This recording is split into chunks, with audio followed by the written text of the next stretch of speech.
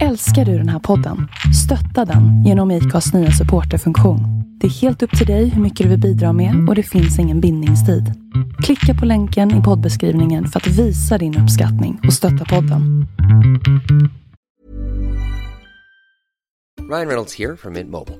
With the price of just about everything going up during inflation, we thought we'd bring our prices down. So to help us, we brought in a reverse auctioneer, which is apparently a thing. Mint Mobile Unlimited Premium Wireless. How to get 30, 30, bit to get 30, bit to get 20, 20, 20, bit to get 20, 20, bit to get 15, 15, 15, 15, just $15 a month? Sold! Give it a try at mintmobile.com/switch. $45 up front for 3 months plus taxes and fees. Promo rate for new customers for limited time. Unlimited more than 40 gigabytes per month. Slows full terms at mintmobile.com. Hiring for your small business? If you're not looking for professionals on LinkedIn, you're looking in the wrong place. That's like looking for your car keys in a fish tank. LinkedIn helps you hire professionals you can't find anywhere else, even those who aren't actively searching for a new job but might be open to the perfect role. In a given month, over 70% of LinkedIn users don't even visit other leading job sites. So start looking in the right place. With LinkedIn, you can hire professionals like a professional. Post your free job on linkedin.com/spoken today.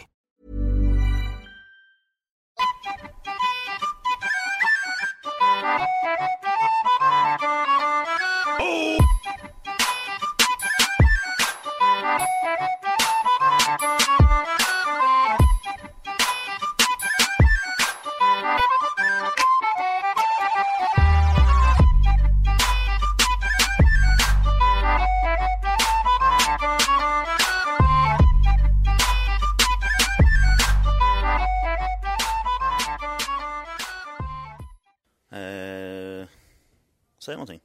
Hallå, tjena. Ja, men det blir det bra. Ja, det blir kalas. Det är bra. Ja, men då sitter jag här med Mikael Ljungström. Hej. Ja, tjena. Även känd som Ferrita Micke då såklart. Ja, Ja. det stämmer. Jag driver ett bolag som heter Ferrita Sweden AB. Tillverkar rostfria avgassystem till egentligen personbilar. Ja. De flesta av våra lyssnare känner säkert till Ferrita. Det är ju hyfsat känt faktiskt i de här kretsarna. Det är kul att höra. Ja, men det är nog inte någon som inte vet vad Ferrita är, det tror jag. Ja, Men det är kul. Ja, jag brukar ju alltid börja med hur man kom in på motorsport och sånt där. Och du har ju ett ganska brinnande intresse för motorsport. Så vart började det då? Det var egentligen så här. Jag kan spola tillbaka bandet till 1996. Då började jag. Och vi har ju ställt ut med montrar i olika MS-format ända sedan mitten på 80-talet. Och 96 då träffade jag en kille som heter Jens Edman som skulle köra JTCC. Och kom från fälgbranschen och hade lite partners där. Så det var så att jag bestämde mig så här, jag vill in i racing. Jens var en lovande ung ryttare. Honom känner jag ju till. Gör det? Ja, han är hemma från mina trakter. Ja, det stämmer. Ja. Det är så, hans pappa Simon är fantastisk och familjen och morsan lagar mat och allting. Så vi bestämde oss redan då att 97 när han skulle köra JTCC, då var jag en sponsor då, så då fick vi på Ferrita på hans tävlingsbil. Och sen följde jag honom den säsongen med mig själv och med personalen och min fru och så kidsen var ju små då på den tiden. Så att vi hängde på honom då och han var ju skitduktig. Och han vann det där och året efter så klev han vidare då. Sen såg vi honom sedermera i STCC och så vidare. Så att, det var en himla häftig närhet till motorsporten. Och då föddes ett embryo. Och då tänkte jag så här, fan, jag har ju aldrig kört racerbil. Jag åker motocross. Ja. Haft rätt så mycket hojar och sådär. Men fyrhjuling är lite säkrare än motocross. Ja. Så att jag tänkte att nu är jag tillräckligt... jag ville inte riska så mycket. Så jag tänkte, motorsport, racerbilar är fränt. Så det här ska vi nog göra. Och smart. Och då tänkte jag så här, vad ska man göra liksom? Om man är till åldern kommen och man liksom måste bestämma vilken genre ska man gå på. Och sen såg jag något som heter GT, Swedish GT. Det är racerbilar som har en silhuett av en standardbil. Så du känner igen dig liksom med Dodge Viper och det var Lotus och det var Porsche inte minst och så vidare. Så jag tänkte att det fanns ett team som vann då, Swedish GT 98. Ja. Då tänkte jag så här, bra vore väl att ha ett bra material. Så jag frågade i alla fall den här som Hubert Berg, som vann 98 då, att hur funkar det här med racing? Jag skulle vilja prova. Så. Och så vart det. Ja, men det är i oktober, då är säsongen över. Då kan du få prova bilen på Kinnekulle. Sagt och gjort, vi bestämde ett datum. Jag kom dit nervös och in i... det var jättejobbigt. Ja, det är ingen dålig bil att börja med. Och du vet, då skulle han visa mig hur det funkar med. Du vet, det var ju en stol och en strippad Porsche 993 RSR. En fantastisk vacker bil. Ja 993 är ju underbar faktiskt. Och så säger han, men sätt dig på brandsläckaren. Jaha. Ja, sen inga bälten eller någonting. Så jag satt där och sen spjärnade emot. Och sen rullade vi ut på banan där. Och sen han gjorde andra varvet. Då körde han på 58 sekunder med mig lös i bilen. Jag var helt slut. Ja, det var början på min racerbilskarriär. Och då tänkte jag så här, ursäkta, men sen var det min tur. Böt vi på med overall, hjälm, och det bara sköd i kroppen så här. Och sen kom jag ut på långrakan under bron och sen upp i Kvarnkurvan. Ja, precis, i Kvarnkurvan. Och när jag kommer i slutet på Kvarnkurvan, slår i trean och du vet, feta slicks, bilen satt som en smäck. Och jag bara, det här måste jag göra. Så det tog mig ungefär, ska jag säga, 650 meter att bestämma mig. Det här ska jag göra liksom. Så det var, när du frågade var liksom, hur började det där? Det var där det började. Så enkelt. Ja. Du vet, att bli ett med asfalten. Du har ytor som 4 handflator liksom, som möter marken, och det är det du har att jobba med liksom, och få så bra fäste som möjligt. Och där någonstans börjar det, och efter det så har jag gjort massor då. Det är jätteroligt. Kul. Ja, det var inte en sån början som jag hade gissat på faktiskt. Jag undrar om det är kul med racing. Jag kör lite. Ja, det var det. Men sen tänkte jag så här, jag såg i parallellen till det. Jag var ju då hade jag drivit eget företag. Jag köpte tillbaka till parallellen till företagande då. Så jag köpte Frita 1991. Vi var 5 anställda, och jag tänkte när jag kom in i motorsporten, det är ungefär som att leda personal. Om man leder personalen runt bilen och kan liksom driftsätta den i tid, alltså hemma. När du kommer till bana, då är det summan av jobbet du har förberett dig på som är resultatet på tävlingen. Det liksom hänger ihop, tyckte jag. Så nu är jag tillbaka där. Jag provade bilen, bestämde mig. Jag köpte bilen som var vinnarbilen. Tänkte, då har vi säkra materialet. Sen hyrde jag personalen som hade kört den där bilen i en säsong. Så jag fick rekord på alla baninställningar och så då. Så det innebar egentligen att nu ska jag börja bli bra då. Så då tänkte jag, hur gör vi nu då? Så att det här är ju vintern 98 till 99 då. Så 16 mars 99, det ser jag kommer ihåg datum nu. Varför vet jag inte, men då på vintern då tänkte jag så här, vi måste ju ha en trailer också. Vi måste ju ha allt runt omkring för att ha förutsättningar. Så jag köpte faktiskt både bil och trailer av det här teamet då. Sen åkte vi ner och hyrde personalkunnandet. Så åkte vi ner 16 mars, kommer jag ihåg. Det var så himla kul. Då åkte vi ner till södra Frankrike. Hade vi hyrt en bana där nere. Tänkte nu är alla hemma i Sverige. Det är vinter, det är kallt, det är snö liksom. Vi åkte till södra Frankrike och sen bombade vi på. Jag körde 72 racemil. Oj. Och sen när jag kom hem liksom, då var bilen, jag var i ett med bilen. Jag kände den vi var i ett. Det var som en hand i en handske. Ja, det var perfekt. Så det innebar egentligen att när vi klev av kopplingen, då var första tävlingen i Swedish GT 99, så det var ju på det har absolut bästa förutsättningar. Ja, det var ju skitbra. Så jag kom 2 i SM då, det året. Jag har aldrig kört racerbil. Så jag var väl förberedd och då tänkte jag, det här var ju fantastiskt. Sen år 2, då åkte jag, och då kom jag 3. Så då var konkurrensen lite tuffare och sådär. Men det var ett bra igångkörning. Och sen då växtes ska jag säga, en större idé runt motorsporten. För att vi tillverkar avgassystem. Ja, precis. Högprestandaprodukter. Och vad vore väl inte bättre än att visa att vi är här, vi gör grejer, vi hittar effekt, vi kan dämpa ljud på ett effektivt sätt.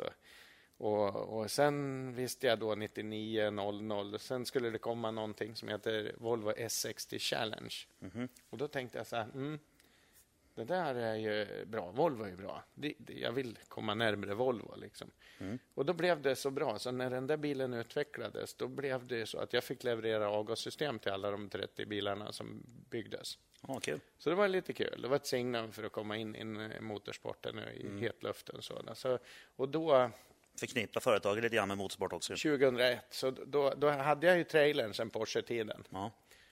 Och sen rullade vi igång och sen hade vi 4 bilar 2001 som körde för mig. Så jag ägde en, men vi hyrde in, vi hade flera, så vi hade 4-bilsteam då. Och vi var 27 stycken i teamet. Alltså vi var ju ett stort team på den tiden. Och jag hade som puts på trailern, jag kommer ihåg, jag la 157 000 i dekor på trailern. Vet du. Mycket rostfritt, polerat och sen färgsättning. Det var snyggt, det var jättekult. Så jag tycker om lite finess på, det ska vara liksom på ett visst sätt. Och, så där. Och då kan man framhäva varumärket och sådär. Sen rullade det där på. Själv gick det inte så bra. Jag var inte så bra på S60 Challenge, måste jag säga. För det första så hade jag problem med mina bromsar och jag klagade på dem och så vidare. Men alla andra körde ju bra och så där. Men sen var det är rätt coolt nu när det är liksom, ja, det hoppar fram i 20 år drygt. Men Trösen, de som har åkt på Gelleråsen, så har man gjort en rescue line i Trösen. Ja, precis. Gamla ner ju. Precis. Det är för att när jag kom med min S60 Challenge där 2001, det var också tidigt i mars, så funkade inte mina bromsar. Man byggde alltså om en Volvo till en racerbil. Och när man går från full trottel turbobil så har man övertryck till bromsservot som gick på vakuum. Och då hann inte vakuumet med i bromsservot.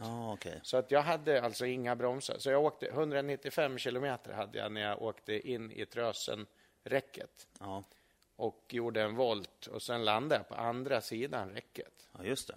Så det var en rätt rätt spännande. Har jag faktiskt hört talas om. Ja, det var lite... Det var du som gjorde det. Det var lite drygt. Så det var därför de byggde om Trösen sen. Och gjorde en rescue-line. Ja, den tiden körde jag i motorcykel. Okej. På bland annat på Gelleråsen såklart. Så vi körde genom gamla Trösen nu. Ja, just. Det var... Men det var en anekdot bara. Men i alla fall, sen körde vi... Så då hoppade Peter Sundfeldt från Kanal 5. Hoppa in istället för mig. För då fick jag liksom, dels vart jag lite skraj. Och jag hade ingen förtroende för bilen överhuvudtaget. Så att, och sedermera blev det, man tog bort bromsservot på bilarna också. Så att man åtgärdar det där över tid. Men i alla fall så körde vi teamet och vi hade jätteroligt i 2 år. Sen tog jag ett break. Det här är det är 2000. Ja, jag tog ett break i flera år i alla fall. Sen när vi är tillbaka till race. Jag byggde företaget. Jag tyckte det var kul och det var ett entreprenad och man var ju hungrig och drev upp bolaget. Så då kunde jag fokusera på det. Men vi hade alltid ett ben kvar i racingen. Så vi var ju med i olika team och olika konstellationer och träffade fantastiska människor över de här åren. Och bland annat då inte minst Volvo där jag hade relationer med Janne Flash och Polestar och sedermera så att det har ju liksom varit jätteviktigt för vårt företag och vår utveckling. Ja, det kan jag tänka mig. Ja, så att det har väl varit så då. Ska vi berätta mer om det? Fortsatt racing. Jag kom tillbaka inom racingen 2011. Träffade jag en fantastisk människa som heter Patrik Skog från Eskilstuna. Och det var på Gröndal och jag skulle få åka med. Han var där och visade upp sitt team och man kunde få åka med i en Carrera Cup-bil. Och det skulle jag inte ha gjort. Nej. Det var ju inget bra, för det var som hela bensin på eld. Liksom. Ja, precis, då var det där igen, de här 650 meterna på Kinnekulle. Precis. Samma grej. Så sagt och gjort, vi åkte några varv på Gröndal och jag fick sitta bredvid och jag var ju helt lyrisk. Ja. Du vet, det här med säcklåda och du vet, det är vin i bakaxeln, så du kan inte ha liksom, du måste ha hörselkåpor för att det var så häftigt. Så då bestämde vi det att du får prova en kuppbil på Karlskoga, Gelleråsen. Så vi bestämde datum, kom dit, det duggade lite lätt. Det är precis som att spola tillbaka tiden till när jag provade. Ja, det var helt sjukt. Så kom jag liksom, jag rullar ut på långa rakan genom Trösen och sen in i S1. Och vänstern i S1 så slår jag i, det duggar lite lätt. Går från 3:an till 4:an, du vet, med full trottel. Bara skjuter i växeln. Jag bara bestämde mig, det här ska jag göra. Ja. Det var ju också liksom 4-5 kurvor och sen var jag torsk. Ja.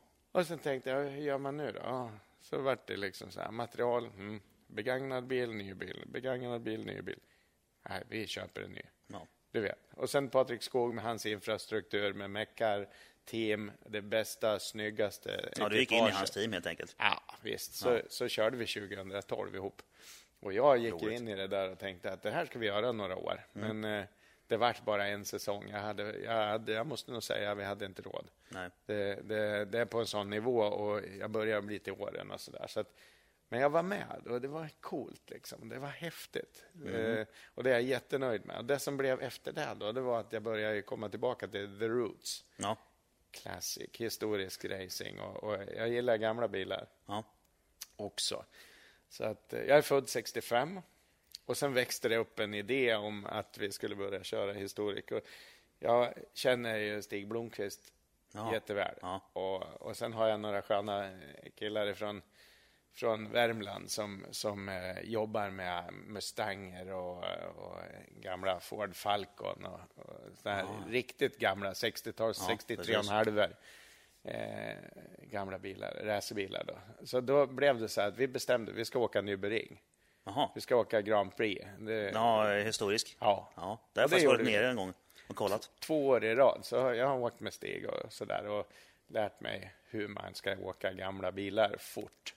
Ja, det är så häftigt. För då blir det liksom, för det första så är det ju upplägget det är lite gentleman's racing sådär. Det är inte på the edge, det är inte hemligt i depån. Nej, precis. Utan man är där för att ha kul. Och återigen, där kopplar ju mina kunder är ju i det här gettot med gamla bilar, alltid ljud, det finns inte originalreservdelar att uppringa. Så jag har ju en väldigt stark koppling till historisk racing med tanke på avgassystem också. Ja, precis. Så det är en bra, perfekt match där. Ja, alltså bygga avgassystem och hålla på med racing, det är ju det matchar ihop. Det blir toppen. Ja, så och sen att man provar och ser hur det funkar och ger mer effekt. Klarar vi ljudet och sådär. Så jag har åkt på Nürburgring 2 år i rad och det är ju fantastiskt. Sen har jag en annan kille som har varit viktig för mig inom racingen. Det är Erik Berens från Västerås. Jag har lärt känna genom motorsporten också då. Och jag fick ett samtal. Det här måste ha varit 2013. Vi ska åka 24 timmar till Dubai. Vill du hänga med? Vi ska åka Aston Martin, det är bra. Ja, GT4.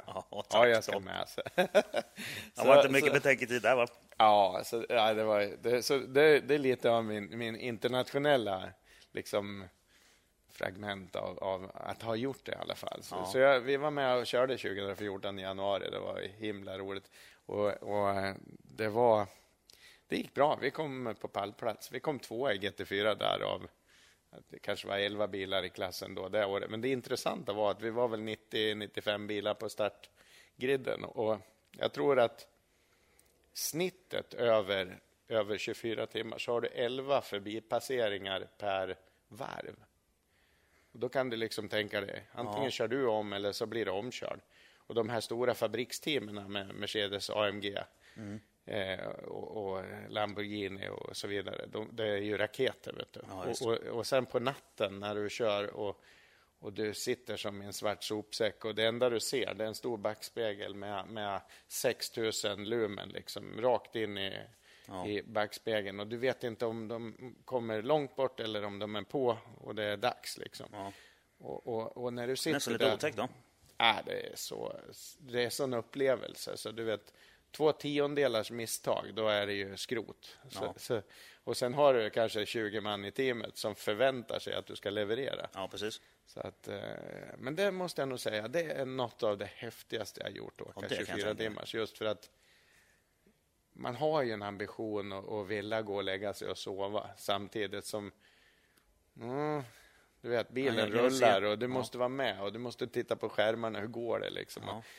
Ja, det är en otrolig sensitivitet och sen när det är något som strular så är det ju liksom, det är ju vi tillsammans. Ja, visst. Det måste fixas, ingenjörerna måste göra sitt och så vidare. Så det var också jätteroligt. Ja, jag har kört en del långlopp också. Ja. Det är ju vansinnigt kul. Inte med Aston Martin då, men med Opel Kadett. Ja, Men det var roligt det också. Jag tror inte det spelar någon roll vad man åker egentligen, utan det bara får göra det med grabbarna och tjejerna och teamet och man blir det blir ett bra kluster. Man blir ju sammansvetsad, så är det ju. Ja, det är jätteroligt. Det blir många timmar och man gör mycket saker tillsammans. Och, och sen just det här att alla är med. Precis. Det är inte bara en förare, utan alla är med. Och alla vinner tillsammans, Ja. eller förlorar tillsammans. Precis, och det är lika viktigt med någon mamma som lagar mackorna och kokar kaffet som den som sköter elfelet eller löser det tekniska, eller någon som kollar däcktryck. Eller, det är liksom, alla har sin del och det här sammantaget gör ju att det blir ett jättebra teamwork. Ja, långlopp är en ganska trevlig form av racing. Ja, det är det. Det är kanon. Och det blir förhållandevis billigt också. Ja, mycket åka för pengarna blir det. Ja, jättemycket. Så det är lite fräckt. Ja. Ja, vad roligt. Det var det med racing. Så. Ja. Hur sparkar du igång det här med Frita då? Du köpte den 91, sa du? Ja. Jag var anställd. Jag hade 2 jobb i 3 år. Jag jobbade 3, kanske 4 år. Jag jobbade på Volvo i Köping. Slipade i fjul, kommer jag ihåg. Tidigt 80-tal. Och sen fick jag börja jobba extra på Frita. Jag tyckte det var fränt att svetsa. Jag tycker om att svetsa aluminium och rostfritt. Och sen... jag är gammal svetsare, jag vet vad du menar. Det är nog speciellt. Sådär. Och sen fick jag chansen att få fast 84 på Frita. Och sen jobbade jag där några år och sen... Det var ju ett litet fint importföretag, så vi köpte mycket av grejerna från England och sen distribuerade ut och sålde. Sådär. Men vet, på mitten på 80-talet, hade man 25 bilmodeller i sortimentet, då var man väldigt bred. Ja. Det var Volvo Amazon, Opel Rekord och det var ganska försiktigt. Gamla gosiga. Det var i höga volymer med få antal. Så. Ja. Men sen ringde ju kunder löpande som hade den här Cadillac DeVille och det var historiskt och så vidare. Men då började jag liksom såga sönder de här engelska systemen och bygga om och anpassa rätt ljuddämpare till en annan rördragning. Och jag brukar säga att jag fick 300% mer betalt för den kunden som ville ha ett handmade system på sin klassiska bil. Och då körde han bilen till dig då? Ja, då kom man till Köping och så. Och det där blev ju liksom en grej av. Då såg jag att det här ska vi nog förfina och utveckla. Så jag åkte till England, lärde mig att bygga ljuddämpare och förstå tekniken bakom hur det ska vara konstruerat och så vidare. Och sen hem till Köping, bygger upp en plattform för det här. Och sen lagom när jag fick köpa bolaget 91 och tänkte att det här ska vi bygga vidare på. Så att sagt och gjort. Vi gick från 5 anställda 91 till 15 år senare var vi 108 anställda. Så det var en rätt häftig resa faktiskt. Ja, den har du ju växt iväg. Vi återinvesterade alla vinstmedel i bolaget och sen förvärvade jag 2 företag under den här resans gång för att kunna hinna med att växa. Ja. Jag hade ju 100% business på eftermarknad. Det var ju bilreservdelar egentligen kopplat till avgas då. Ja. Men jag ville till OEM, originalproduktion och den typen av business. För där trodde jag ju då, på den tiden, att där fanns pengarna. vilket det inte fanns. Men man kom in och fick lära sig faktiskt att bli väldigt metodisk och noggrann i kalkyl och i strategi och i bygga budget, och fick bilda en styrelse. Det var helt plötsligt på riktigt. Ja, det som slår mig när du sitter här och berättar den här historier, både om företag och racing och team och allt det här, att du verkar vara en väldigt seriös och strukturerad person. Det har nog blivit så. Ingenting lämnas åt slumpen. Nej, man måste nog tänka till 2 gånger. Jag är född kanske lite för positiv. Okay. Vilket gör att jag är tvungen att släppa vissa bitar. Och då släpper man ju det som är minst roligt, givetvis. Ja. Men sen har jag tvingat till mig att tänka, jag är inte bäst. Utan jag är tillräckligt halvbra för att kunna förstå att jag måste omges av rätt personer. Har jag någon som jag vet den där är riktigt duktig på juridik eller svetsning eller marknad eller så. Jag menar, bjud på sig och lyft upp. Försök att bygga liksom struktur runt de människorna du har runt dig. Det tror jag är jätteviktigt. Man behöver inte vinna alla matcher. Nej. Man behöver inte vara starkast i fikarummet och alla ska skratta när jag skrattar, utan vänd på det istället och lyft. Så, och lite grann så har jag nog byggt upp mitt företag också. Att jag har haft transparens i ekonomi till exempel. Varje vecka så pratar vi öppet om hur orderläget ser ut, hur mycket order vi fick förra veckan, hur ekonomin ser ut, hur resultatet på året blir och så då. För att det skapar återigen det här vi-känslan. Ja, precis. Och att man alla får vara delaktiga. Ja, jag tror det är jätteviktigt. Ja, men då får du ju, på så sätt får du förtroende av de anställda ju såklart. Absolut. Ja. Och sen ha glimten i ögat. Man ska ha roligt när man går till jobbet. Vi har ett av mina nyckelmätvärden, det är ju sjukfrånvaro i bolag då. Förra året hade vi 2,8% i sjukfrånvaro, och man har alltid sjukfrånvaro, men det viktiga är att du vet vad beror det på. Liksom. Är det influensa och sådana bitar, då är det inte av allvarlig börd. Nej, precis. Men det är jobbigt när du har någon kanske som har familjeproblem och så vidare. Försöka vara lyhörd och läsa mellan raderna. För ett antal år sedan så flyttade jag över personaldelen på min verkstadschef. Och då utvecklades det helt plötsligt andra nivåer på analysen av hur personal mår. Vi vann lite fördelar, för det var lättare att prata med sin arbetsledare om saker än direkt till mig. Jag utgår ifrån att alla törs och vill prata med mig, men det har visat sig att här kan man få en fin nyansering på att om någon som mår dåligt eller kanske ska skilja sig, eller du vet, sånt där som man kanske inte vill ta med vem som helst, eller man kanske inte vill lyfta det till ägarnivå. Ja, precis. Och då helt plötsligt, då kan man attackera och faktiskt stötta. Man kan ge någon ledigt en dag, full lön, för att gå till någon familjerådgivning eller du vet, sådana bitar. Så det har varit jättebra, för då har vi kunnat frontat och utvecklat problematiken tillsammans i bolagen med personalen. Hey, I'm Ryan Reynolds. Recently, I asked Mint Mobile's legal team if big wireless companies are allowed to raise prices due to inflation. They said yes. And then when I asked if raising prices technically violates those onerous 2-year contracts, they said, "What the f*** are you talking about, you insane Hollywood ass?" So to recap, we're cutting the price of Mint Unlimited from $30 a month to just $15 a month. Give it a try at mintmobile.com/switch. $45 up front for 3 months plus taxes and fees. Promo rate for new customers for limited time. Unlimited more than 40 gigabytes per month. Slows full terms at mintmobile.com. There's never been a faster or easier way to start your weight loss journey than with PlushCare. PlushCare accepts most insurance plans and gives you online access to board-certified physicians who can prescribe FDA-approved weight loss medications like Wegovy and Zepbound for those who qualify. Take charge of your health and speak with a board-certified physician about a weight loss plan that's right for you. Get started today at plushcare.com/weightloss. That's plushcare.com/weightloss. plushcare.com/weightloss. Since 2013, Bombas has donated over 100 million socks, underwear, and T-shirts to those facing homelessness.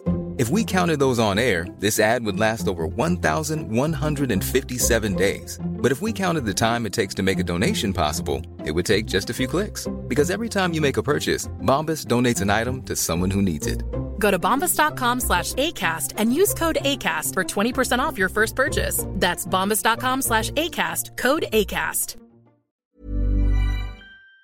Jag tror det är superviktigt. Nu vart det väldigt på det, personnivå. ja, men jag vill ju att Men det är precis de här känslorna som jag är ute efter. Alltså att man får se. Det blir ett personporträtt av Micke Ljungström.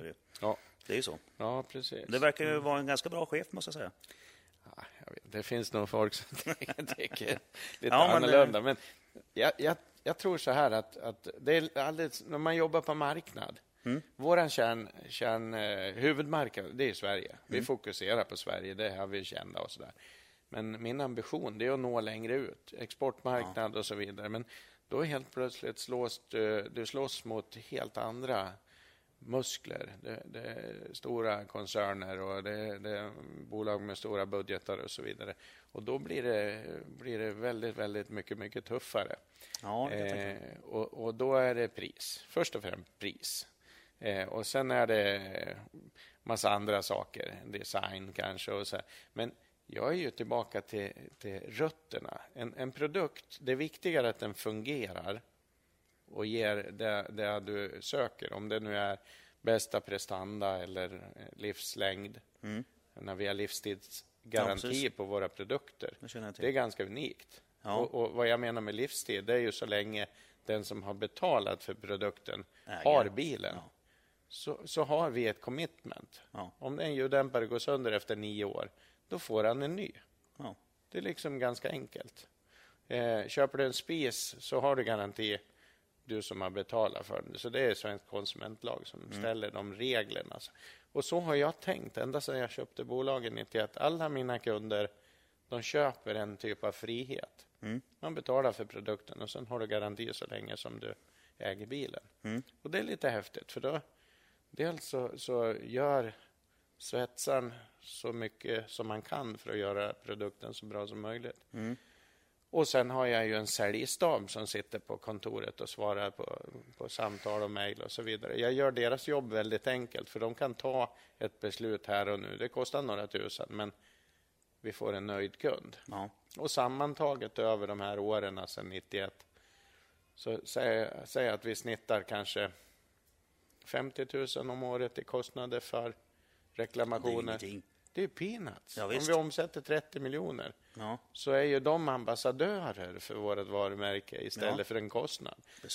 Så att det gäller ju att se kostnaden som en investering. Ja, det är ju marknadsföring mer eller mindre. Precis. Och sen ser vi till att skicka med en postlapp så vi får hem produkten som är skadad eller som är trasig. Man kan lära sig något av den. Vi måste lära oss någonting. För eftersom vi sitter i en reklamation så måste vi analysera vad det beror på. Ja. Och det är ju ytterst sällan som det är brist på produkten. Man kan ganska enkelt se att det är påkört och ibackat. Och man kanske aldrig har bytt gummiband till exempel. Gummiupphängningar. Det måste ju hänga avspänt och fint. Och sådär. Annars så blir det sönder. Ja, speciellt rostfritt. Ja, så är det. Så det har varit rätt kul att utveckla den delen då, med hållfasthet och sådana bitar. Det kan jag tänka mig. Så från början så var det alltså där och svetsade i ljuddämparna. Ja. Och så byggde ljuddämpare och sen så köpte du över företaget. Och sen, men du flög över till England, sa du, och lärde dig att bygga ljuddämpare. Ja, precis. Det ligger väl rätt mycket klurigt bakom. Ja, ett avgassystem handlar ju om mottryck. Att du ska ha ett förhållande till du har cylindervolym, du har motoreffekt, varvtal, karaktär. Du har kamaxlar, ventil, öppning och du har ofta en relaterad funktion till vad det är för motor du har. En del motorer är lågvarviga med vridmoment. Andra motorer, ja, precis. Andra motorer är högvarviga och går bara på varv. Och utifrån det så kan man konstruera avgassystemen lite olika då för att möta upp. Dels för att dämpa ljud, men givetvis då för att kunna hitta rätt effekt. Så, och det där tänkte jag att det där måste vi utveckla. Så jag åkte till England och tittade på hur de gjorde. Och sen när jag kom hem tänkte jag så här, vi ska nog göra lite annorlunda. För det var mycket, jag menar England är ju fantastiskt. Vilket land, vad man har kunnat tillverka genom åren. Ja, de har ju en väldigt lång historia i motorsport. Men kan du effektivisera och bygga lite maskiner och pressverktyg och du kan liksom förfina och göra lite smarta saker, så kan du ju även skära i kostnader i kalkyl och du kan förfina och utveckla produkten. Så det där har legat mig väldigt, väldigt varmt om hjärtan och utveckla olika saker. Så att, och det är väl egentligen det som är grunden till idag, att vi kan göra allting in-house och korta ledtider. Vi har höga lager på råmaterial och vi kan leverera omgående, så det har ju varit jätteviktigt. Sen har vi ju genom åren försökt att titta på andra tillverkare och köpa hem produkter och kanske distribuera och så. Men och det är både på gott och ont. Ska någon annan tillverka så ska de ha sin intjäningsförmåga och sin marginal och sen ska vi ha våran marginal för att distribuera ut. Och det där är inte alldeles enkelt. Och nu med internet och allt det här så kunden är ju väldigt marknadsorienterad idag. Man vet ju vad det får kosta och vad man får för pengarna. Så idag behöver man både vara kostnadseffektiv och det måste vara snyggt att titta på. Och sen förväntar man sig att det ska fungera. Och det är det jag menar, vi kommer tillbaka till syvende och sist. Att ha en 900 hästars racerbil som ska klara 95 decibel på en racerbana idag med ett system som är gjort kanske i Kina. Kopia av någonting som är gjort en gång i tiden i Tyskland eller i England. Och så. Det blir en viss typ av, vad ska jag säga, utrymme till misstag. Vi gör det här lite in-house och så vi bygger ju dagligdags speciallag och system på racerbilar och oldtimers och moderna bilar som precis kommer från bilfabrik för att möta de här olika nivåerna på krav och så. Så vi har lyckats lära oss väldigt mycket under de senaste 10 åren i alla fall av högprestandamotorer som levererar väldigt mycket effekt och låter något alldeles gruvligt innan man får sätta tänderna i. Så. Ja, precis. Men vi var inne på det här ju nu lite grann med 95 decibel. Ja. Jag har ju alltid varit av den uppfattningen att det är svårt, men det kan inte vara omöjligt att få bilen att låta 95 decibel och även få ut bra effekt. Men sen är det frågan om med såklart vikt och om man har plats för grejerna och sådär. Vad tycker du om 95 decibel? Är det en utmaning? Det är absolut en utmaning. Man kan väl säga så här, många kommer till mig och ringer och säger att det är för jäkligt att bilarna måste låta så lite. Men vänder man på det och tittar på vem är det som är kravställare egentligen? Det är ju på regeringsnivå. Man skapar miljökrav och det är strålningsljud till grannar och runt omkring de här arenorna som vi har i Sverige. Och ska de arrendatorerna eller banägarna få driftstid för att få så bra ekonomi som möjligt, då handlar det om att försöka få ner ljudbilden för att man inte ska uppleva motorsporten som störande. Och det är egentligen grunden till varför vi sitter idag och brottas med 95 decibel. Det är en standardnivå som man har bedömt är rimlig för att strålningsljudet till en granne 2 kilometer bort ska ha en dräglig miljö. Ja, precis. Och då har det blivit en måttstock för att försöka att få de här högeffektsmotorerna att bli tystare. Men utmaningen är enorm. Det klurigaste är väl när man har en svansmotor och du har kort avgaslängd. Jag skulle komma in på det just med Porscharna. Så Porschar har inte plats för det. Det är det klurigaste kanske. Så, men genom åren och genom till exempel då Time Attack och Micke som driver serien så har man ju liksom dels öppnat relationerna mellan fabrikör och ett format, ett racingformat där du har många team som bygger bilar och gör fantastiska jobb och där du har en arrangör som har sitt ansvar emot banägaren och så vidare. Kunna få det här i symbios och man öppnar tillsammans projektet. Och man kan man provar på vissa bilar, man gör utstick, ibland misslyckas vi, ibland funkar det. Och då börjar ju resan liksom. Här funkar det, vad beror det på liksom? Och sen närheten till teamen, och sen kör vi löpande och tittar. Vi är ju med på banorna och ser och lyssnar och förstår vilka motortyper som har mer eller mindre problem med ljudnivån. Och utifrån det här då, på bara 4 år, så har vi ju lärt oss jättemycket för just de här extrembilarna. Och det är ju en del i det här. Ja. Det som vi har jobbat med tidigare från kanske 10 år tillbaka, det är ju Renault Clio Cup. Du har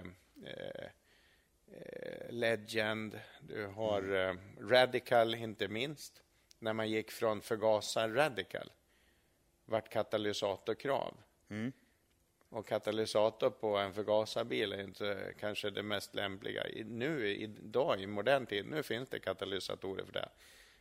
Men vi utvecklade... Berätta gärna grejen med just förgasarmotorn. Varför blir det fel med en katalysator på den?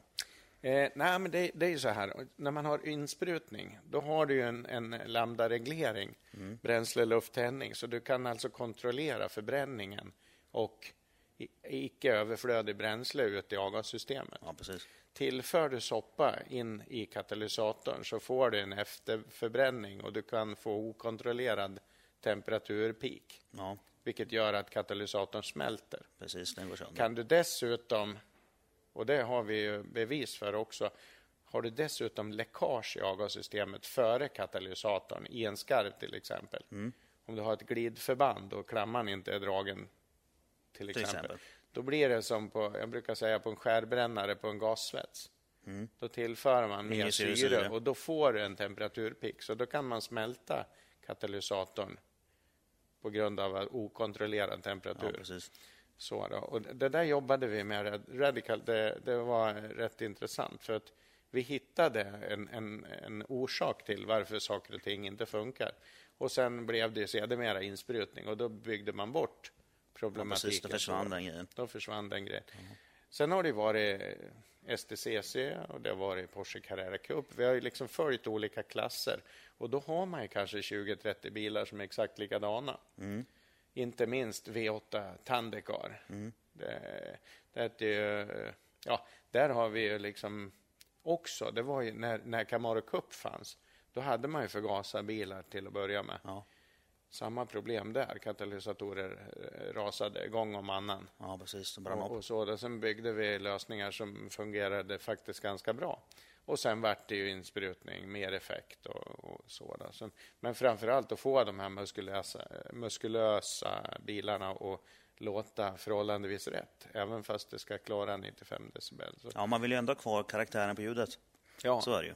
Även om man då tar ner volymen på det. Ja, helt riktigt. Så du har ju egentligen ett förhållande då från vad det är för motor du ska dämpa och sen hur karossen ser ut och hitta plats och utrymme för det här. Så på normala racerbilserier då är det inte ett problem utan vi kan lösa det. Men det är ju nu när vi är tillbaka till de här 1000 hästars Porsche-bilarna och Audi R8 och allt vad det är.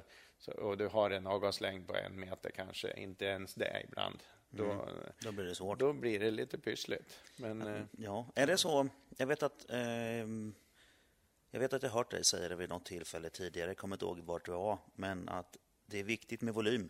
Alltså volym på dämparen. Stämmer.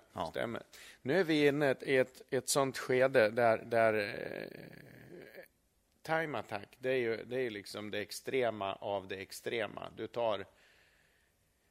Det är ofta rörramsbyggen nästan idag. Man framförallt i den tuffaste klassen och det är så roligt tycker jag nu för att nu är investorerna, de som bygger de här fantastiska racerbilarna, de har ju med det här tänket med decibel och funktion redan när man är på ritbordet. Så idag gör man ju utrymme för. Ofta får vi frågan, hur stor behöver dämpargruppen vara för att klara nivån? Ja, men den behöver vara 780 lång och den behöver vara kanske 225 mm i diameter eller så man har ett mått att jobba med. Jag tänker lite grann på Robins Supra. Ja, precis. Den är ju, han har ju, det är ju bra med effekt i den. Så det är ju säkert 900 hästar i den. Ja. Och den låter ju ingenting. Nej, den klarar det. Och det beror ju på att där har vi fått förutsättningarna. Vi har gjort en dämpare som vi bedömer behövs för den volym. För volym är lika med dämpning. Ja. Ju mer ull vi kan få runt omkring och runt perfröret och man kan dämpa ljudet, ju bättre förutsättningar får vi. Och det är egentligen det som är problemet med bilar som är byggda där man ska försöka få på ett avgassystem efteråt, när det inte finns utrymme. Ja. Då får man hänga på en massa saker ut efter bakre kofångaren. Som gamla Knutstorp. Kan lossna liksom och kompisen som kommer 10 sekunder efter kör på grejerna. Ja. Det är livsfarligt. Ja, det går inte. Så att, men så jag kan nog säga så som startfältet ser ut idag inför 2018. Så bra har det nog aldrig sett ut prestandamässigt. Nu har vi inga hängande ljuddämpare bakom och så vidare. Kan ju vara någon kanske då som inte har hunnit eller av annan orsak köpt en bil som är halvfärdig. Då. Ja, men egentligen är det ju Porscharna som är problemet. Ja. För det är så kort väg. Ja, precis. Men ni har lyckats lösa det också till slut. Ja, vi har ju ett par, 3 Porschar som vi har gjort nu under ett par års tid. Och det fungerar. Vi klarar 95 decibel. Det är rätt häftigt. Ja, det är kul. Så att, och i och med att det är liksom värsta förutsättningarna så går till och med det att funka. Så jag tror man måste även investera pengar i den här typen av teknologi också. Inte bara ha breda fälgar och jobba med massa trimning och sånt. Utan jag tyckte det var rätt coolt igår när Gustav berättade om faktorerna, vad man ska fokusera på. Med väghållning till exempel. Att bra väghållning, bra aerodynamik innan du trimmar bilen. Det är lite häftigt. Det är samma sak med det här. Man får en motor som mår bra och går bra och utnyttjar den till fullo. Så du kan i princip gå på 100%. Ja. När du sen utnyttjar bilen till fullo, trimma sen. Ja, det är ju ganska klassisk grej egentligen. Att motorn är det sista du ska gå på. Ja. Men det är aldrig det sista, för det är alltid det första man går på för att det är det roligaste. Det är fränt. Ja, det är ju roligast att göra det. Och då blir det så. Och speciellt då vi som kommer ifrån gata och trackday-hållet. Liksom. Man köper en sportbil och vad fort den går. Även köra ännu fortare. Och så trimmar man. Och så trimmar man. Och så trimmar man. Och sen börjar man bygga chassi. Precis. Och sen efter då många år och mycket slit så sitter man och har byggt en tävlingsbil fast har börjat bygga den på riktigt. Ja. Och det är en fantastisk resa för många. Ja. Det är det ju. Men det är ju lätt att trimma en bil och kompensera med effekt. Ja. För att man inte har kommit in i... Idag är det inte svårt att få effekt. Vem som helst kan bygga en motor på 600 hästar, mer eller mindre. Det är inga konstigheter. Precis, men det är svårare att ta den genom en chikan utan misstag. Och hitta bromspunkter och få stopp på skiten framförallt. Och sen då få ner ljudet. Det har ju blivit väldigt mycket ljuddiskussioner. Och folk är arga och tycker att det är helt vansinniga regler. Och E4 låter mer än vad det gör om oss när vi är på Mantorp och kör. Men... alltså, egentligen så är det ju bara att rätta in sig ledet och bara, För det kommer ju aldrig lättas på. Nej. Vi kommer aldrig få det lättare. Det kommer snarare bli värre i framtiden. Ja, vi kommer att se andra... Det kommer att bli hårdare krav. Det kommer att bli hårdare krav. Vi kommer att bara inom ett par år kommer vi se vissa racerbilsklasser kommer att gå på el. Ja. Det är lite intressant att möta upp. Så att den som lever får se. Ja, det är ju inte bara avgasljudet som låter. Nej, det är ju däckljud, det är ju intake. Det är många aerodynamik låter också. Exakt. Ljud är ju luft i rörelse. Ja. Och det är mycket luft som rör sig runt en racerbil. Helt riktigt. Inte minst i hjulhusen. Ja. Så att, och det går ju inte att dämpa. Nej, precis. Så att, det är bara en sån sak att du kör på slicks låter mycket mer än du kör på mönstrade däck. Ja. Så att, och det blir också svårt att lösa. Ja. Nej, så det är spännande. Det är en spännande värld vi lever i. Man vet aldrig vad som kommer hända. Nej, men det är ju härligt med oss petrolheads. Det är fräckt. Vi är en ganska sjuk samling med människor. Ja. Lite så är det faktiskt. Och tänk dig då sammantaget runt de här depåerna och så här, vilken kompetens som samlas på ett och samma ställe. Ja, inte Sverige lite unik för det, alltså att vi är mera, eftersom vi vill bygga själva. Ja. Så är det inte riktigt utomlands. Utan där köper man in tjänsterna på ett annat sätt. Ja, precis. Men du vet, det är inte för inte. Vi gjorde den första växellådan i Sverige till Volvo 1927 till exempel. Vi är duktiga på skärande bearbetning. Vi har Öhlins på fjädring. Jag menar, det här är vi är grymt duktiga i Sverige på teknik. Och vi har en jättehög teknologinivå på ingenjörer och det utvecklas bilar i världen som man sitter på nyckelkompetens i Sverige. Ja. Både inom fyrhjulsdrift och inom differentialer. Och, du vet, det är häftigt med Sverige. Och därför ska vi inte behöva gå utomlands och köpa tekniska prylar, utan tekniken finns ju i landet. Ja, precis. Det finns in-house. Ja, det är bara att åka på. Så är det. Jag tänker också att när man bygger en racerbil och man bygger sitt avgassystem. Vi utgår från att det är en turbobil.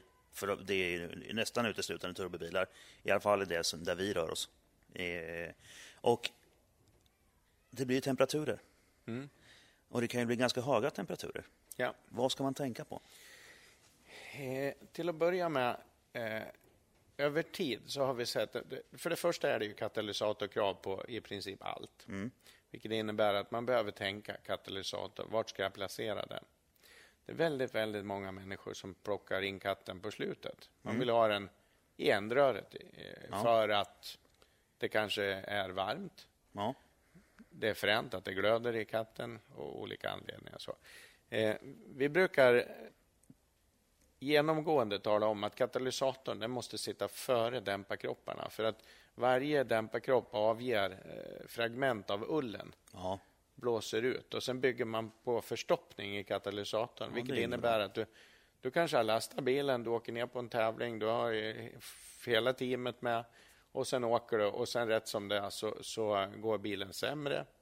Men du laddar på och du åker med full gas och sen trycker man sönder katalysatorn. Och har man tur går katten sönder. Går den inte sönder, då får du varmgång i motorn. Ja.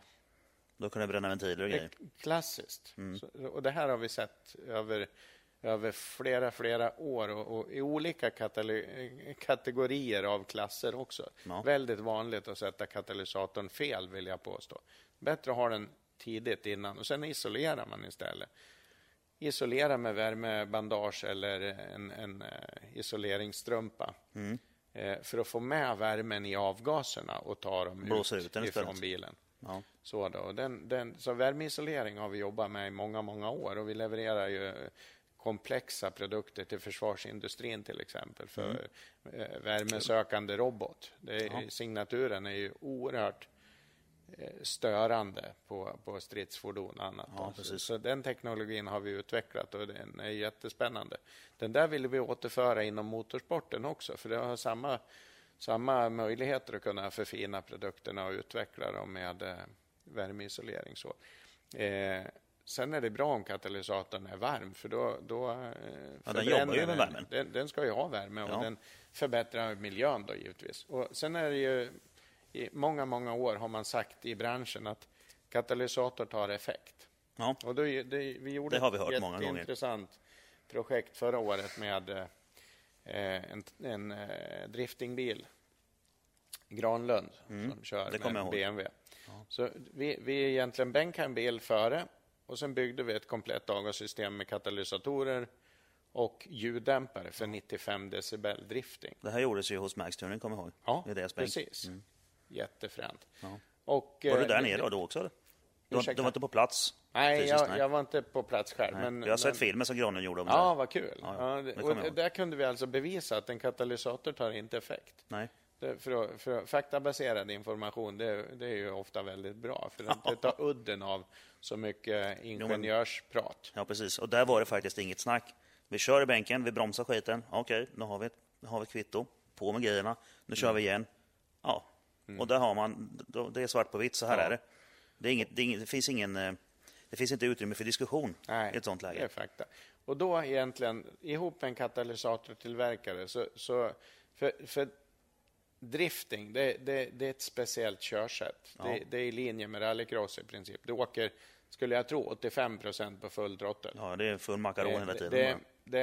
Du går på skyddet hela tiden och du har liksom enorm belastning på materialet och det går varmt. Och så säger folk att katalysatorerna tål inte det här. Ja, då har vi faktiskt tagit fram nu en high temp katalysator som tål en bit över 1100 grader idag. Och det är rätt intressant också, ja, det. För att då har du, man har egentligen efterbehandlat katalysatorn, anlöpt den. Så att innan dömet som är rostfritt, själva bikakan, folien, har efterhärdats ihop med ytterhöljet. Okej, så då har egentligen bakat hela katalysatorn? Tillräckligt hög temperatur att inte ädelmetallerna ska ta stryk. Så då har man anlöpt katalysatorn och därför kallar vi den HT, då, high temp. Så nu har vi en katalysator som tål de här höga belastningarna, höga temperaturerna och dessutom bygga på en ljuddämparlösning som klarar decibelgrad. Det är lite häftigt. Ja. Och det betyder egentligen att är man lite lyhörd och är med och planerar när man bygger bilen, så ta höjd för att du behöver ha en katalysator, du behöver ha en ljuddämpare sitta någonstans. Ja. Och idag med driftingen till exempel, där man har väldigt stora utrymmen, framförallt under bakvagnen, där det ofta är soprent. Ja, precis. Där kan man ju bygga en ganska stor ljuddämpare som definitivt inte tar någon effekt. Och lösa det här problemet då. Ja, precis. Och se till att katterna kommer innan ljuddämparen bara. Så det man tänker på är att det är viktigt att katten är först. Yes. Ja, och det finns en anledning att det ser ut så på produktionsbilar. Ja. Det är inte bara hittepå, utan det ska vara så. Det ska vara så. Ja. Annars katten tål inte att sitta längst bak helt enkelt. Nej, och du äventyrar ju din egen budget. Ja, precis. Ja, du kan till och med, om det vill sig illa, få en motorskada. Ja, absolut. Och det vill vi ju inte. Nej. Det är kanske någon som har lärt sig någonting här. Vi hoppas det. Ja, vi hoppas det. Ja. Och då kommer vi in på en grej till som jag har funderat mycket på personligen. Om du bygger en stor ljuddämpare med mycket volym.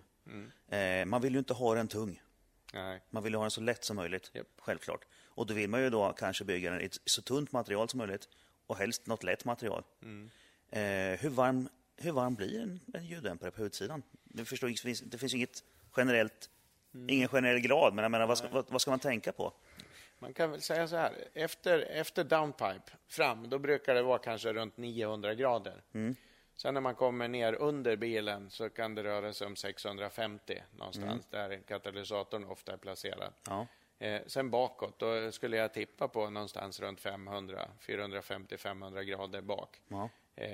Men då är inne i ljuddämparen. Ja, precis. Sen har du ull och grejer. Sen har du ull och sen har du ett yttersvep. Och sen så det är ju inte många 100 grader på utsidan. Så då tillvida.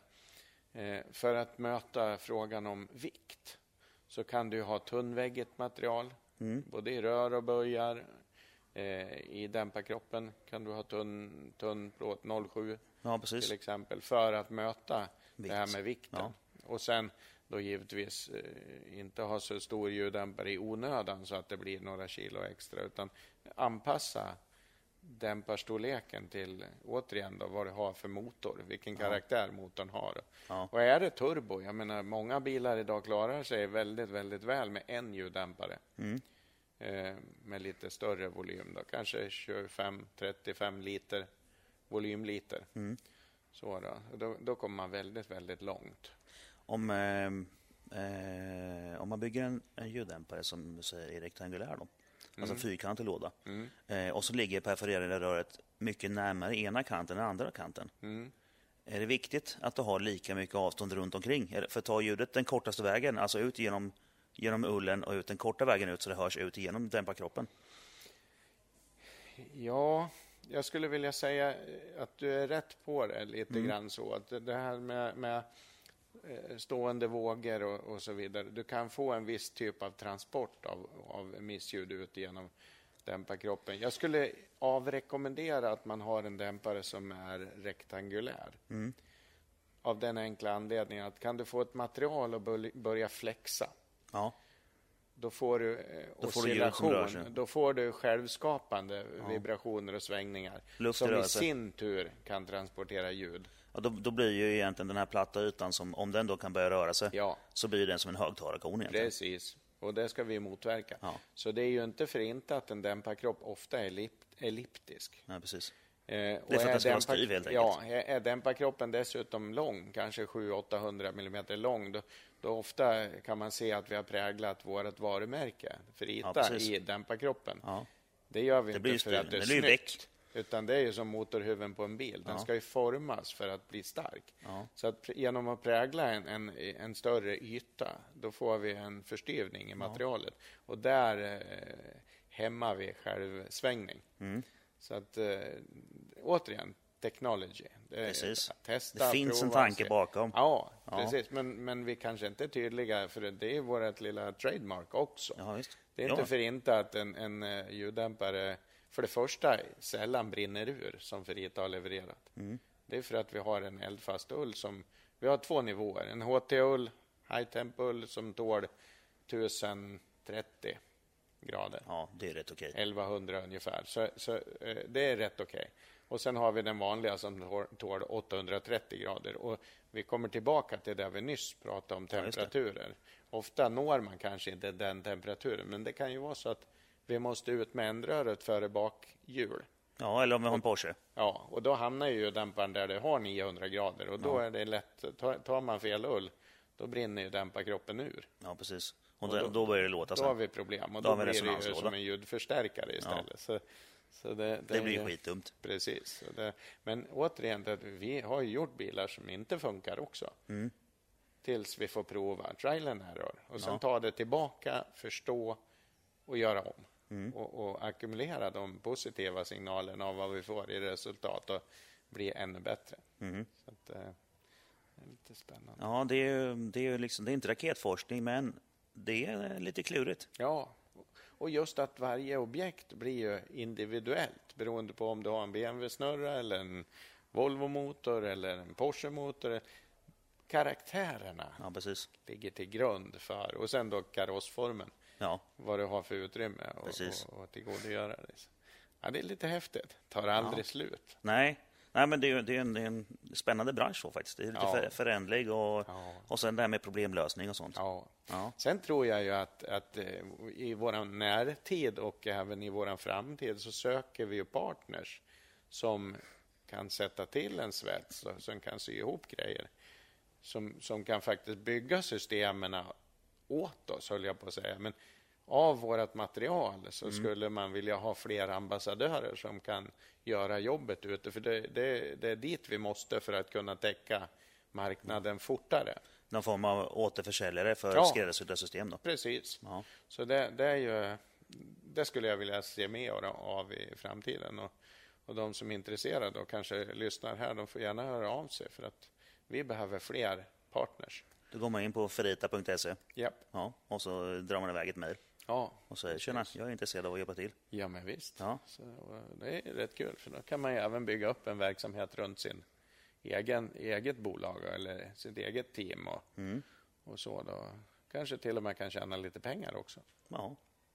Ja, det är ju som sagt ingen billig hobby vi har valt. Nej. Det är ju så. Nej. Men det är ju så kul. Det är ju så kul. Det är värt varenda krona. Det är det. Ja. Det är vi är egentligen ganska dumma i huvudet. Ja. Men det är värt det. Ja. Och vi vaknar med ett smile varje dag. Ja, men det är ju så. Ja.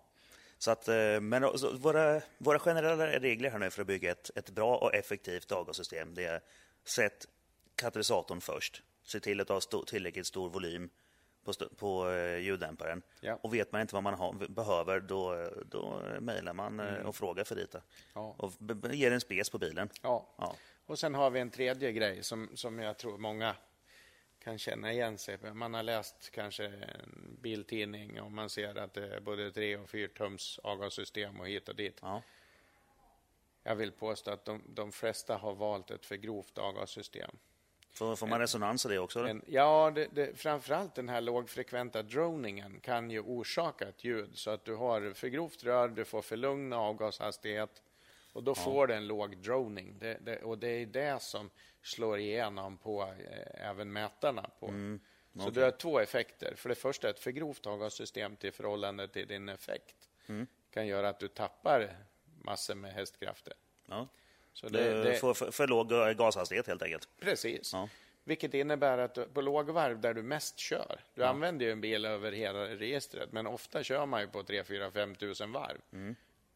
Men avgassystemet kanske är dimensionerat för 7000 varv full trottel. Och det är sällan man kör så.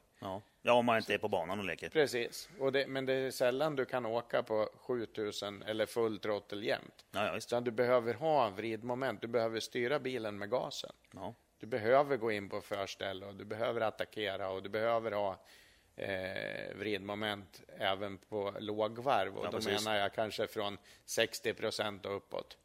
Då måste bilen rå. För att ju bättre vridmoment du har, ju lättare är det att styra bilen med gasen. Ja, precis. Och det vet jag ju eftersom jag kört racerbil i 15 år själv. Så det är liksom, du kan ha kanske ner med dimensionen. Du vet, idag du kan ha en 375 hästars bil med ett 2,5 tums avgassystem. Från katt och bakåt. Inte fram, men där ska det vara grövre. Men efter katt, när du har blivit av med värme, lite svalare avgaser, då får man gärna strypa systemet något. För att det som händer då, det är att du får bättre effekt på lågvarv. Ja. Och det är där du ska använda bilen. I den drifting, då är det på ett annat sätt. Men du vet vad jag menar. Och ännu tydligare kanske på rallybilar, där du åker liksom och du kan ligga kvar på 4 istället för att växla ner och kunna jobba med gasen för att förflytta bilen. Ja. Så det är jättespännande. Men så det är väldigt, jag vill inte påstå att det är dagligdags, men det är flera gånger i veckan där vi faktiskt får berätta för kunden att men med den här motoreffekten så är det nog bättre att vi kör 2,5 tum. Men då har man ju läst tidningar och det ska vara 4 tum, för det har ju Kalle på byn. Liksom. Ja. Sådär. Så att ibland kan det vara fördel att downsiza, vilket gör att vi får ett högfrekventare ljud. Vi får ett mer lättdämpat avgassystem. Ja. Så högfrekvent ljud är lättare att bli av med än lågfrekvent ljud. Ja. Och sen får det bättre komfort i bilen. Ja. Jag kan också reflektera tillbaka till Granlund med sin driftingbil. Att han upplever bilen, han har så mycket oljud när han kör med bilen utan ljuddämpare. Så han hör inte om det är någonting som håller på att gå sönder. Nej. När han får på avgassystemet på bilen, då helt plötsligt blir han i ett med chassit. Han kan höra om det är något missljud på gång, vilket innebär att du kan motverka ett motorras till exempel. Ja, precis. Börjar det gå varmt och någon korv spikar eller du vet, om det är risk för någonting som håller på att hända, så hör du det bättre om bilen går tystare också. Ja, det som jag upplevt när jag har kört med min bil, det är ju att även att den är, med gamla motorn jag hade, och det är en RB26 ju, skallad motorn där i. Och jag har sett filmer när folk har stått bredvid och filmat och kör förbi till exempel gatubilar, massor med bilar, och så kommer jag, så jag hörs inte. Och alla bara, vad har du gjort? Bilen hörs ju ingenting. Nej, fast jag har ju ett system på som klarar 95 decibel, för att då slipper jag hålla på och mecka, och då vet jag att jag kan åka och köra varje vecka om jag vill. För att det blir ingen bråk. Vissa dagar är det bullerdag och andra inte, men jag byter inte system för att nu vet jag att det är okej, liksom, det är grönt. Men inne i bilen så låter det ju aldrig superligt. För jag hör ju motorn och jag får ju den här sköna känslan av motorn. Den får ju jag. Och det är viktigare än att de andra får det, tycker jag. Faktiskt. Ja. Så att det blir ju bekvämare att köra bilen om det låter mindre. Om man hör motorn. Precis. Man hör ljudet och allting när man sitter i bilen själv. Det gör man. Så att, visst, det är ju fränt när man får höra ett coolt motorljud. Och det är ju jätteroligt för oss som tittar på om det låter mycket. Men nu är vi inte i den situationen i livet, så att vi får helt enkelt bara acceptera det. Det är bara rätta in sig i ledet. Yeah. Ja, men jag tänker, om du har då som en boxermotor eller en V-motor, då har du dubbla avgasrör. Om vi säger att vi kör en 800 hästars maskin. Om vi har en rak 6 med en turbo, och så säger du att 3 tums då, säger vi, eller vad du nu tycker vi ska rekommendera ifrån katten och bakåt. Men om vi kör en V-motor och har dubbla rör med samma effekt, då blir det mycket mindre gaser som ska igenom. Ja. Då kanske man ska ha dubblad 3 tums. Då kanske man ska gå ner då. Precis, då ska man definitivt gå ner i dimension. Ja. Och sen ska man ju jobba med en X-pipe. En flödesriktig X-pipe. Inte någon formpressat skit från USA eller från Kina. Utan det ska vara en flödesriktig... Varför vill du ha X-pipe? Det uppstår nämligen du får någon typ av draghjälp ifrån, på lågvarv så får du bättre vridmoment ofta genom en X-pipe. Och det blir väl någon typ av bättre flöde. Du får en bättre tömningsgrad ifrån turbon då. Som gör att du får bättre effekt på lågvarv. Okay. Och sen har det en till effekt. Och om du har en vinkelsnurra och du har ofta två ändrör, ett på varje sida. Då får du alla cylindrars ljud ut i båda ändrörerna. Så du får ju mindre tuff. Ja. Jag tänker genast på Speedlabs bil som har sidepipes en på varje sida. Ja. Och den låter ju helt mongo. Ja, när man bara har halva V8. Precis, då blir det ju 4 på varje. Då skulle man egentligen behöva ha ett diagonalrör emellan. Något sånt där. Som en tryckutjämning då emellan. Men om jag gör så som jag har gjort på min. Jag har ju V-motor numera, en V8. Ja. Men jag har ju nu har jag inte det, men jag håller på och bygger av förlita delar faktiskt. Oj. Ja, en ljuddämpare bak. Då skulle det en stor ljuddämpare åt båda håll. Så som det ser ut på en standard Ken också. Då är det en burk. Funkar den på samma sätt som ett X-Pipe då? För då leder du ihop avgaserna i samma rum. Då möter de med varandra. Ja, där man ska försöka och konstruera dämparen som, det är att du har och så gör vi även på Porsche då har man kanske en 180 graders böj från båda hållen. Och så möts de i mitten. Så du har alldeles som en tryckutjämning mitt i kroppen, i dämparkroppen då. Så att man får en utjämning där. Tillräckligt lite för att du inte ska störa själva flödet i dämparen. Sen ska man väl ha med sig också att för varje 90 graders böj man har så bygger du mottryck. Så man ska ju försöka eliminera sådana här 180 grader och så. Men när vi pratar boxermotorer eller svansmotorer, när man inte har utrymme, då är det ett effektivt sätt att dämpa ljud. Och du har inte så mycket utrymme att jobba med.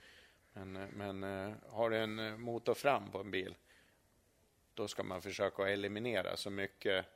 Då skulle jag vilja säga att då ska man inte kanske köra 180 grader lösning in i dämparen, utan då ska man låta vänster rör gå ut på höger. Precis. Och höger gå ut på vänster, så att du får en korsbefruktning och en X-pipe-lösning i dämparkroppen. Jag hade tänkt lägga då jag har 2 stycken 1 meters perforerade rör som jag tänkt lägga i kors inuti dämparen. Precis, det är alldeles ypperligt.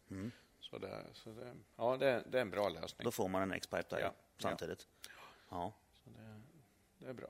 Ja, så då har vi inte för grovt. Du ska ha katalysatorn först. Och har du en V-motor eller en boxer, alltså, så att du har dubbla utblåst, då ska du gärna ha en X-pipe för att jämna ut ljudpulserna. Ja, helt riktigt. Har vi fått en liten lektion ju. Det är hur man bygger avgassystem. Absolut. Och det är där vi finns till för. Vi är ju med i olika serier och nu är vi aktiverade sedan 4 år tillbaka i Time Attack också. Vi finns där med teamet och Mange Andersson som kör själv då i våra team och sådär. Och han är ju en av våra tekniska utvecklare som bygger system hela dagarna på krångliga bilar och kuliga bilar och stridsfordon och allt möjligt. Så att vi har kompetensen ute på han kör också boxer. Han åker Subaru. Ja. Och har ni testat några nya grejer på den då? Är det lite utvecklings? Han har ett bra fungerande. Så han söker väl lite mer effekt. Ja. Så att han vill ha mer pulver i bussen nu. Så att vi får väl se om man får till någonting bättre. Han håller på att bredda karossen nu. Få lite bredare hjul och sådär. Återigen, tillbaka till att få bättre väghållning. Ja, precis. Mer viktigare än motoreffekten. Även om man vill ha nu lite mer effekt också för att kompensera. Blir lite mera... det blir mer drag på bredare bil. Och sen blir det mer tungrullat med bredare däck. Exakt. Så att och i Time Attack är i och för sig, det är ju en sån tävlingsform när man gynnas av att ha mycket effekt. Ja, så är det ju. Så är det ju, absolut. Så att, så det är kul. Det är spännande. Så att ni är jättevälkomna, ni som är ute i fält. Kom och titta på Time Attack. Där finns vi representerade också, det är jätteroligt. Så då kan man ta ett snack där och bolla lite idéer och så kanske få ett recept vad man ska köpa för delar. För att bygga upp ett bra. Absolut. Vi har, nu har jag inte hunnit lägga ut i gruppen. Vi har en Facebookgrupp där folk kan ställa frågor. Några frågor kommer alltid. Så jag tänker jag ska ställa några av dem. Och vi har en fråga som vi alltid får av samma kille varje gång. Det är vilken är din favoritbana som du har kört och har du någon bana som du helst vill köra på som du inte har kört på än? På första frågan vill jag nog säga, där ska jag nog, det är 2. Det är framförallt Nürburgring då. Det är en kittlande känsla. Ja, den är ju helt magisk, och det är just för att det går så himla fort. Och du har ju den jag har en karta med mig. Tatuera den, det var coolt.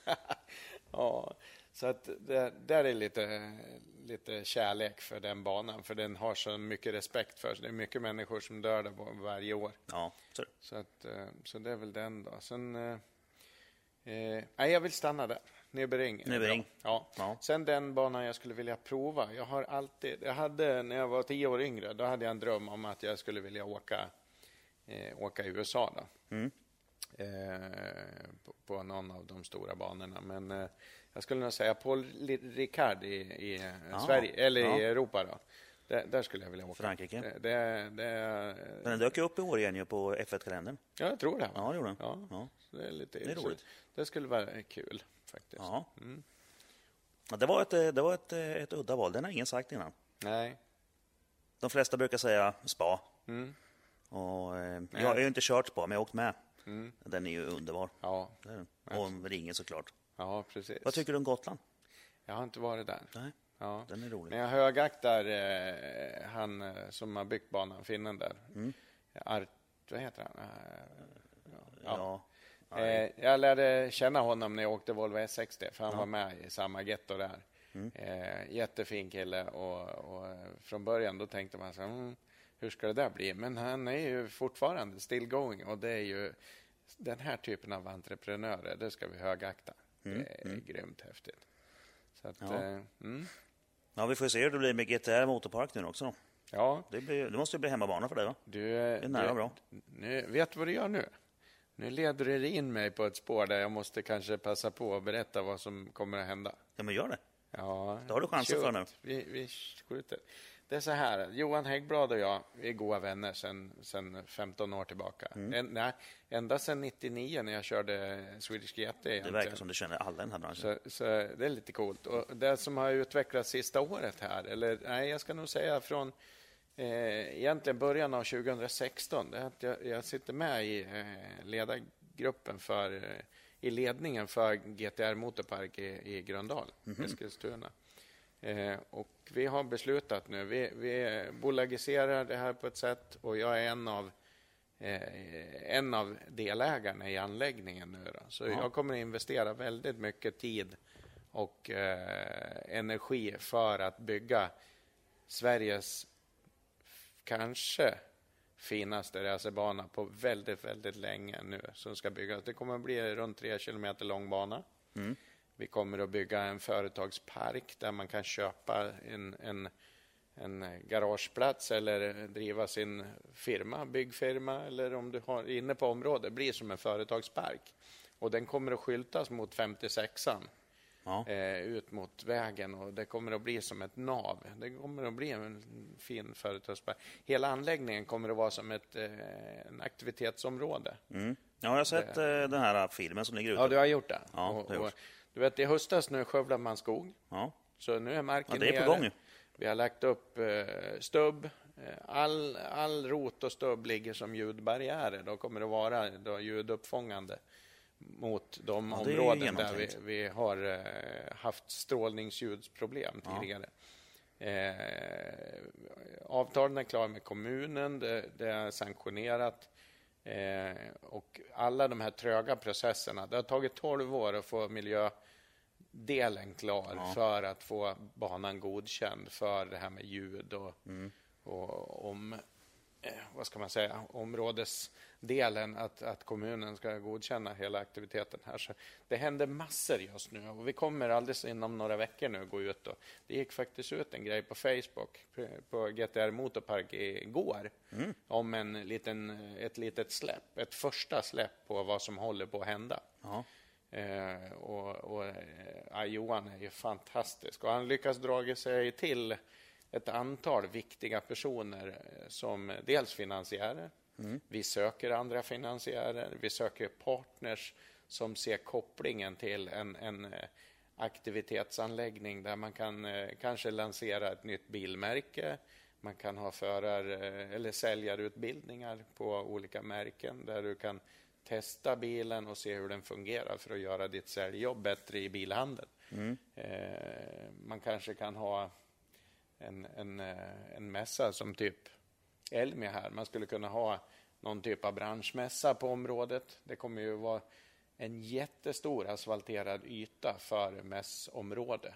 Och det här ligger ju alltså på samma område som speedwaybanan också. Så hela motorparken där, det kommer att, för oss petrolheads så kommer det ju liksom vara allt ifrån enduro, motocross och banracing och vem vet, kanske rallycross om några år. Vi är ju många tror jag som har följt med ganska stort intresse de här åren. Att det har varit prat om det kommer. Men nu är det på gång. Ja. Verkligen. Det blir verkligen av. Det är skithäftigt. Vi börjar bygga banan nu om några veckor bara. Ja, det är hur coolt som helst. Det är riktigt häftigt. Och den som är intresserad får gärna gå in och kika på Facebook och Instagram och kika vad som händer och följa processen här nu. Så att vi var ute förra veckan nu och tittade och nu håller man på att gräva ner el.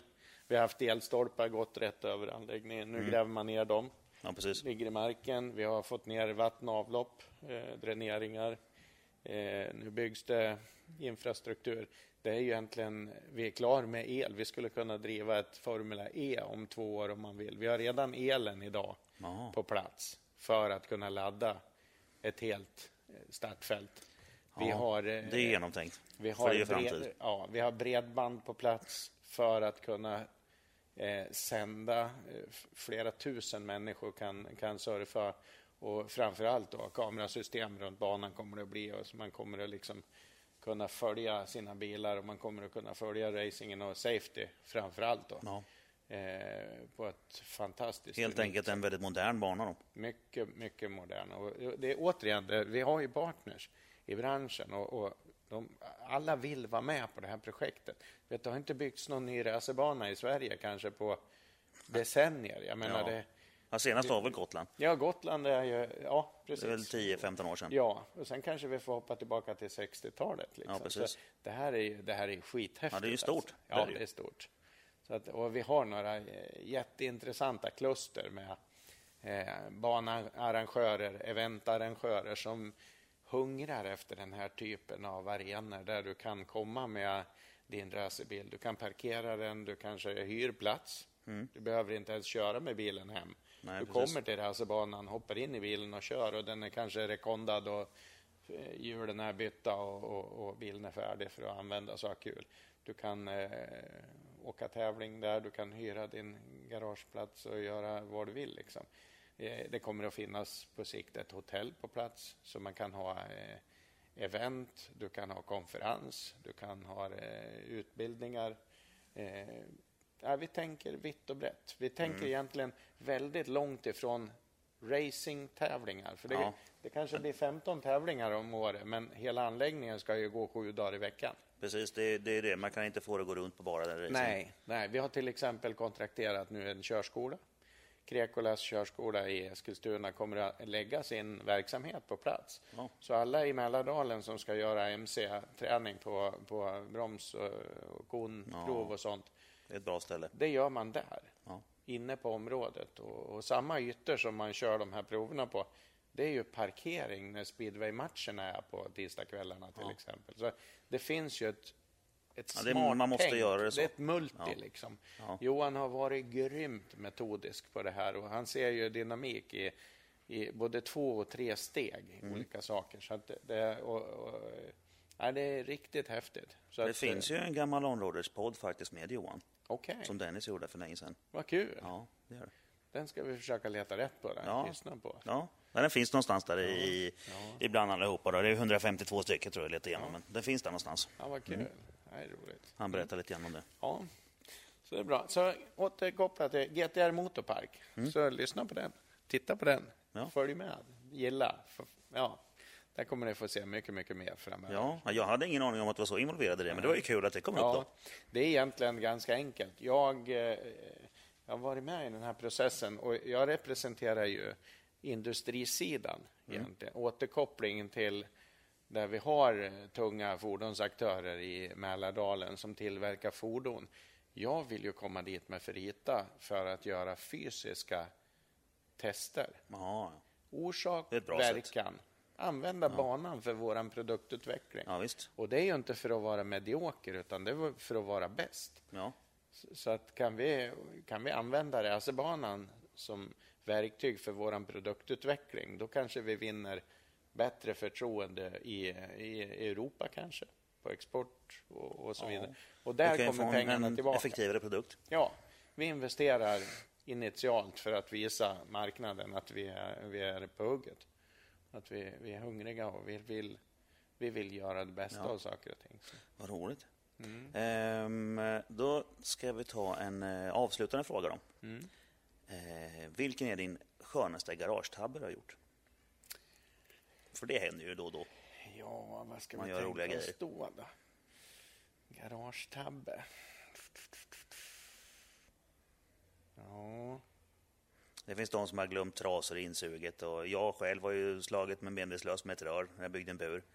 Och lite sådana saker. Det är folk som har haft. Ja, men då kommer jag tillbaka till 1982. Jag är 17 år, inte fyllda 18. Och det är egentligen en garagetabbe så tillvida att min mamma och pappa plockade lingon, var i skogen, och min Husqvarna 390 står i garaget. Ska bara testa. Jag hade väl gjort någonting och då hade jag... Det här är tiden då inte supermotard egentligen har kommit igång på riktigt. Nej, det var ju långt senare. Det var ju mitten på 90-talet. Jag satte på roadracing-däck på min crosshoj. Okej. Redan då liksom. Det här är 82 liksom. För att mitt motto, det var alltid att åka på slängen. Jag tyckte om att åka på bakhjulet. Jag vet inte, det bara finns där. Jag vet hur det känns. Söndag, mamma och pappa borta liksom. Jag ska bara prova hojen. Ut och sen ristar jag på där. Och sen drar jag om en Volvo Amazon. Den är blyerts mörk matt. Kommer jag ihåg i bakhuvudet. Så jag åker om honom på bakhjulet, vilket innebär att han ser inte mig i den här Amazonen. När jag är jämte så svänger han vänster. Oj då. Jumpadojor, jeans, collegetröja, hjälm hade jag. Det var ju rätt intelligent. Och sen då bromsar jag ner hojen, tvärställer den och går in i en trottoarkant i liksom böjen på den här korsningen då, så är det ju tvärstopp då. Just. Och sen slår jag i styret in i mellan revbenen, så jag nyper av pulsådern till levern. Så här huvudartären till levern. Det är ju inte speciellt bra. Jag vaknar upp i ambulansen och då har man klippt bort kläderna och jag känner liksom bara liksom att det här är inget bra. Nej. Så vart det 5 dygn i respirator. Fan. Och när du frågar. Men det måste jag säga är min dummaste grej.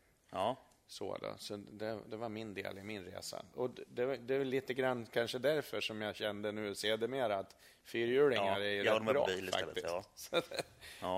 Nej, jag åkte bara omkull en gång faktiskt med motorcykel. Under alla år jag körde. Allvarligt? Nej, det var faktiskt inget speciellt. Jag slangade också. Och så tog jag ner den, så skulle jag lägga runt en 90-graders böj. Men så var det lite grus där. Det var det inte dagen innan. Men nu var det. Och så gled jag ner i diket. Jag gick inte omkull, jag körde i diket en stund. Han har fått ner farten till uppskattningsvis 30 km/h. Sen körde jag på en sten och gick omkull. Men det gick ett revben och jag fick en buckla i tanken och avgasröret. Men så var det inte. Så det gick bra. Det var ju skönt att höra. Det värsta var att grabbarna på jobbet försökte hålla på och få mig att skratta hela tiden. Såklart. Det är en klassiker. Det gör ont. Herregud. Det gör det. Så är det. Nej, men vad trevligt. Då har vi fått ett litet porträtt på Ferrita-Micke nu. Japp. Precis. Tack. Det var kul att sitta på det här sättet och summera vissa bitar. De flesta brukar tycka att det är ganska roligt faktiskt när man väl kommer igång. Och jag tror att våra lyssnare kommer uppskatta det här också. Kul. Och de har kanske till och med fått lära sig ett annat. Vi hoppas det. Vad trevligt. Tack för idag. Tack.